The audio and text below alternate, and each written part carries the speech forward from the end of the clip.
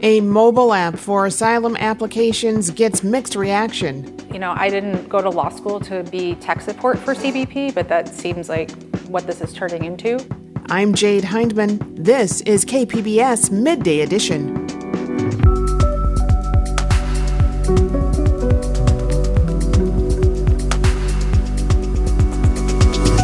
We'll explore some of the issues with the new mobile app and if it will be helpful. And we'll tell you about a few options to celebrate the Lunar New Year in your weekend preview.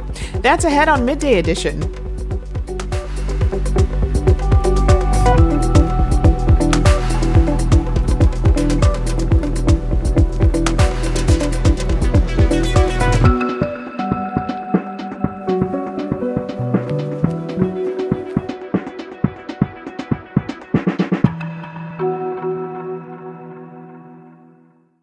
Donations come in many forms: a sustaining membership, a one-time gift, even that extra vehicle you no longer need. Learn more about the advantages of donating a vehicle. Here's how. Go to kpbs.careasy.org or call 877-KPBS-CAR.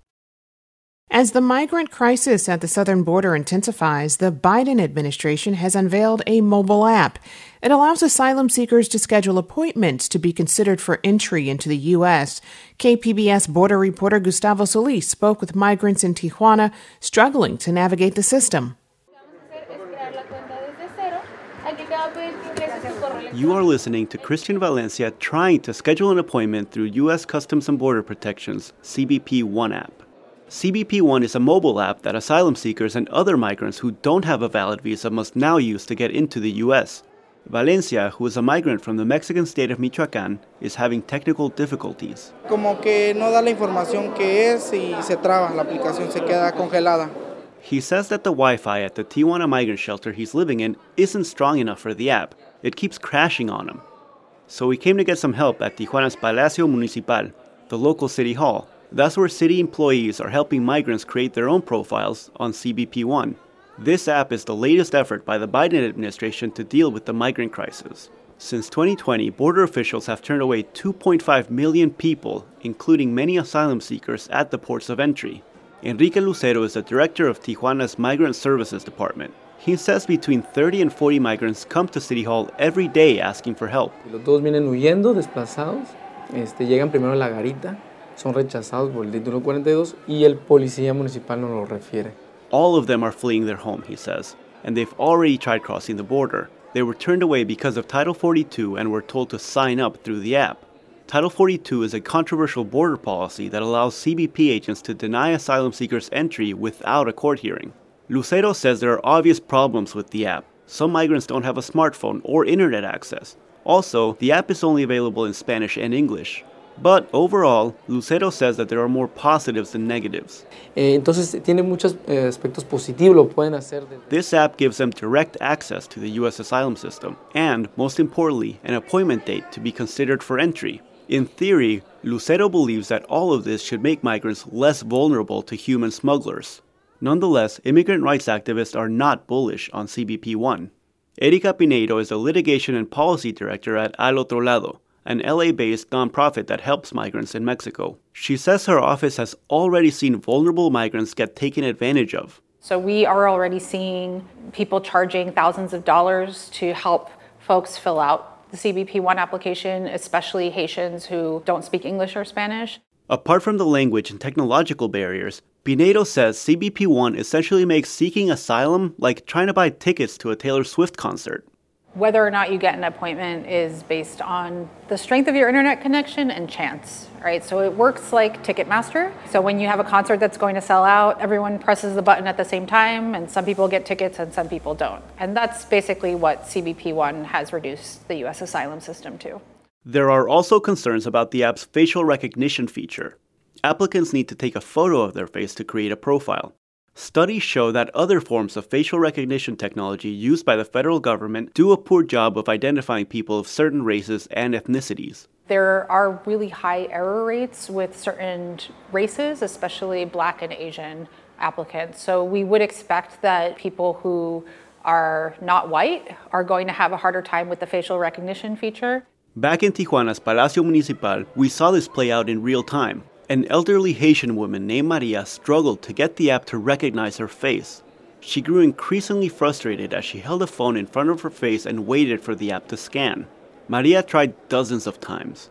The phone couldn't make out her black face from the dark background. People told her to turn around, to face the light. And for a second, it seemed to work. The face appeared on the screen and the app began to scan. Then, the screen went blank. No. Assuming that Maria eventually gets the app to work for her, she'll have to wait until at least February for an appointment. All January appointments are already booked. And Gustavo Solis joins us now. Gustavo, welcome back to the program. Thank you, Jade. Happy to be here. Can you start off by telling us about this app and how it's supposed to help streamline the application process? Yeah, definitely. Well, first we have to mention Title 42, because that's kind of what's driving all this. Title 42 is, of course, the pandemic-era public health order that lets border protection agents turn away migrants, including asylum seekers, away from the border without due process. And Title 42 also gives them the power of discretion to exempt individuals from Title 42 on a case-by-case basis. And that's where CBP One app comes in. It's how migrants get this Title 42 exemption. Now, before the app, migrants who wanted a Title 42 exemption had to go through nonprofits who vetted them and gave Customs and Border Protection a list of people that they deemed worthy enough of exemptions. And it was a pretty bad process that everyone kind of hated because it put nonprofits in this horrible position of having to pick winners and losers when it came to the exemption. So now, in theory, CBP One app gives migrants access to those exemptions without having to go through a third party. And you outlined several issues with the app, including facial recognition and Wi-Fi issues. Can you talk about some of these setbacks? Yeah, of course. I mean, there are a lot of problems with the app. Some are obvious and some are not. The obvious ones are that it's only available in English and Spanish. So good luck if you only speak Haitian Creole or an indigenous language like Nahuatl or Yucatec Maya, or if you're illiterate. Second obvious problem is you need a smartphone with reliable internet access to use the app. Keep in mind that we're talking about a particularly poor and vulnerable population, right? Migrants shelters in Tijuana just recently during last weekend's storm, they didn't have electricity for several days. So that's 4 days with no power to be able to charge their phones. And as you mentioned earlier, the facial recognition feature is a problem, especially for darker-skinned migrants. Several studies have shown that facial recognition software has historically struggled to recognize faces of Black and Asian people compared to white people. As you mentioned, migrants seeking asylum are already in a pretty vulnerable position. As you report, this app might be putting them in an even more vulnerable spot. Why is that? Well, unfortunately, migrants are easy prey. I mean, they always have been. And it's kind of built into almost every aspect of the migrant experience, right? Some people will charge them to use the bathroom, to use a phone. Law enforcement officers will take their money. Criminal organizations will kidnap them. Some shelters will force them to work in exchange for a bed. In this case, nonprofits that work with migrants have already reported people being charged as much as $2,000 to get them registered for the app, which, to be clear, is free. It's free to download, free to use, free to register. But people are coming up to migrants. The ones I've heard of are almost all Haitian migrants who don't speak English or Spanish. Somebody will come and say, hey, give me $2,000 and I'll get you an app. I'll get you an appointment through this CBP One app. What are they supposed to do if they don't have a phone? Yeah, well, most of them do have phones. The overwhelming majority of them do, just based on the trips that I've gone down there to migrant shelters. I mean, I will say that Chinese company Huawei is very popular in Mexico, and their smartphones are a lot cheaper than the ones for sale over here. And the ones that don't have it, they borrow it from a friend. And when we're talking about a technology barrier, it isn't so much access to the phones themselves, it's the ability to use them, particularly among the older generation. I mean, just think of how many times my parents call me to ask me how to turn Netflix on the TV, right? It's kind of that type of situation. You know, has this sparked hope among the migrants you talk to, or has it had quite the opposite effect? No, I'd say it has sparked a bit of hope. I mean, it's given some migrants a clear path to the U.S. Like one of them, a 19-year-old migrant from the state of Michoacan, a gay man who's kind of fleeing persecution on those grounds, said that he felt a weight lifted off his shoulders once he got registered on the app, because once he's registered, now he knows he can just get up every morning and try to get an appointment, and it's a straightforward process. Now, obviously, it's easier said than done, but that's way more comforting than being told to wait indefinitely for the end of Title 42. I mean, they've been waiting for almost 3 years. And I will say that migrants are kind of by nature hopeful, resilient people. I mean, think about what it takes to make that dangerous journey from South and Central America to the southern border. It's not for the faint of heart. These people don't give up easily. They're incredibly strong and resilient and hopeful. So then, from what you've seen, is this app helping the crisis at the border? I think it's a bit too early to tell, but I will say that officials in Tijuana are happy about it. They do see it as a sign in the right direction. In the feature, I talked to the head of Tijuana's Migrant Services Department, and he basically said from his perspective, it's good because it keeps migrants moving, right? CBP1 keeps migrants moving. Like I said, about 200 got in on Wednesday, and they hope that those numbers stay the same. So 200 every day leaving Tijuana would be good for them because it prevents migrant shelters from becoming too overwhelmed. It kind of goes back to making Tijuana as a transitory port along the migration route instead of kind of like this bottleneck that it's become over the last couple of years. And do advocates then see this as a feasible solution to some of the current problems that migrants face in seeking asylum? I'd say that most advocates recognize the fact that this creates or expands a legal pathway into the country and view that as a positive, but they're worried about the narrow pathway that it is, and keep in mind that it was introduced with an expansion of Title 42 and a transit ban that both will prevent even more migrants from seeking safe and legal protections in the U.S. The Biden administration has framed these policy changes, policy announcements as a carrot and stick approach. And advocates aren't denying that the carrot is there, and that's a good thing, but they're far more concerned with the fact that the stick is a lot stronger. In other words, they think that it wasn't an even trade-off. They got way more stick for a little bit of carrot. I've been speaking with KPBS investigative border reporter Gustavo Solis. Gustavo, thanks for taking the time to talk to us today. Thank you, Jade. I appreciate it.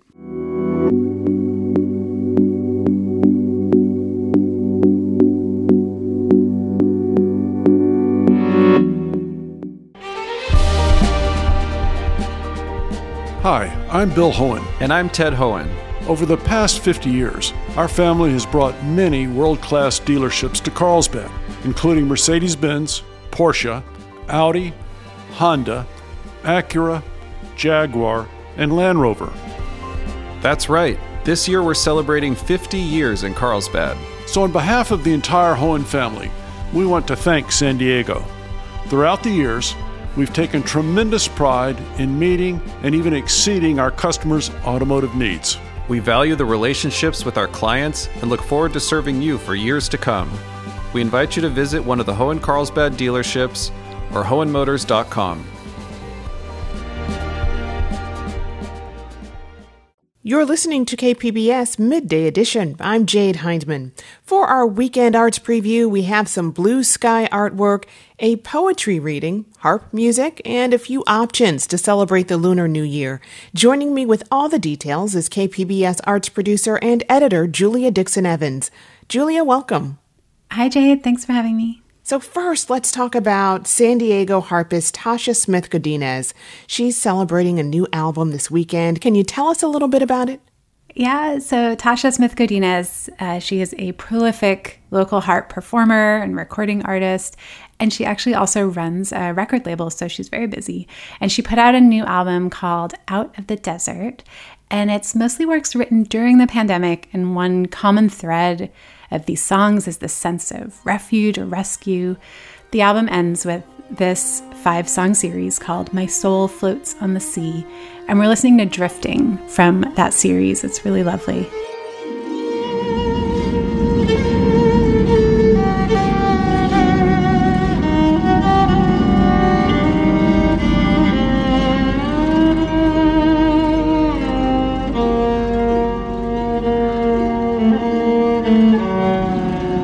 Percussionist Christopher Garcia and Dominica Hueso on viola accompany Godinez on a lot of these songs. And they'll also be at the album release concert. It's Saturday night at 7:30 at the First Unitarian Universalist Church in Mission Hills, and it's free. And now some visual art. San Diego artist Cecilia Wong Kaiser has a new solo exhibition called Blue Sky. What do you know about her work? Yeah, so this exhibition's at Be Free Studio in La Jolla, and it's a collection of about 40 paintings by Cecilia Wong Kaiser. They're all unified by her use of a bright sky blue or turquoise backdrop. And I talked to Kaiser last week about her route to becoming an artist, which is definitely nonlinear, and these sunny, happy paintings are actually kind of rebellious. So she was born in Myanmar, known then as Burma, and her parents fled the country when she was just 2 years old. So she was raised in the South, where her father was a professor. Ultimately, she went to Brown University to study art, but she felt out of place painting what she loved. Here she felt like she should be doing these bold, angry gestures, but at the time she just wanted to work on this ongoing series. It's of paintings of chairs, like these little portraits of chairs. That was considered to be not appropriately expressing my oppression, which was confusing for me because I didn't feel like an oppressed person. I felt like a privileged person. It wasn't my story. How could portraits of chairs be subversive? And yet they were, because it wasn't what I was supposed to be doing. And Kaiser has expanded beyond those chairs by now, but you can definitely see in her work that she paints what makes her happy. And in this exhibition at Be Free, there are lots of portraits, kind of candid scenes, like a joyous mid-jump scene, or she's catching people taking selfies. And some of them are urban scenes or still lifes. A few of my favorites are these museum scenes, but the artwork on display has been swapped out for her Blue Sky. And it's all on view now through early February. And there's an opening reception on Saturday from 5 to 7. And hopefully those who go see her work will feel that same happiness. Next, there's a poetry reading in North Park tomorrow night. Tell us more. Yeah, this is poet Ana Karate's book launch for her new collection, Blush and Blink. I love Karate's poetry. It's this really great contrast of sad and funny at the same time. It's both approachable, but also feels deeply private. And she has a bunch of poetry collections and chapbooks out, so I'm excited for this new one. It's published by local art press and bookstore Lang Books. Lang Books is part of the Evolution of Swish gallery space in North Park on El Cajon Boulevard, and they have a really interesting collection of art books. And so this event is Saturday from 7 to 9 at Lang Books. Ana Karate will read with Lori Pina and Joss Charles, and it's free. Wonderful. And how about some dance? Underscored is a performance about the underground house music and dance scenes. What can you tell us? It's New York-based Ephra Asheri Dance Company, and they come through here every few years. This weekend, they're bringing this evening-length performance called Underscored. It's a collection of pieces, and it has this narrative through line that's an homage to dancers and the underground dance scene in New York City. One cool part is that it's made in collaboration with the elders in those movements and features some of them in the performance. So the youngest dancer is 28 and the oldest is 79 years old. This is through Art Power at the Mandeville Auditorium, and there are 2 more performances tonight and Saturday at 8 o'clock. All right, and the Lunar New Year celebration begins this weekend. What are some of the festivities around San Diego? The bigger festivals are the San Diego Lunar New Year Festival in the Little Saigon District. That starts tonight and it runs through Sunday night. And there are a bunch of lion dance performances and story times and crafts at public libraries around the county. You can look those up for your neighborhood. And the Old Globe's Free Access Community Program, they will host performances on Monday evening in their outdoor courtyard at Balboa Park. And also at Balboa Park this weekend, the House of China in the International Cottages will host a big festival. It's Saturday and Sunday, both days. This is the executive officer of the House of China, David Said, telling us a little bit about it. The House of China queen and princesses will pass out red envelopes, and our guests are invited to put money into the envelope to feed the lion and to bring themselves good luck. We have half a dozen food vendors, from pastries to Filipino food, Chinese food like the baos, the dumplings, a lot of tasty snacks. We also have original artisans who have crafted art cards, jewelry. We also are doing a ticket raffle for a grand prize of $1,000. And this festival runs from 11 to 5 o'clock tomorrow and Sunday at the International Cottages. You can find details on these and more arts events and sign up for Julia's weekly arts newsletter at kpbs.org/arts. I've been speaking with KPBS arts producer and editor Julia Dixon Evans. Julia, thanks. Thank you, Jade. Have a good weekend.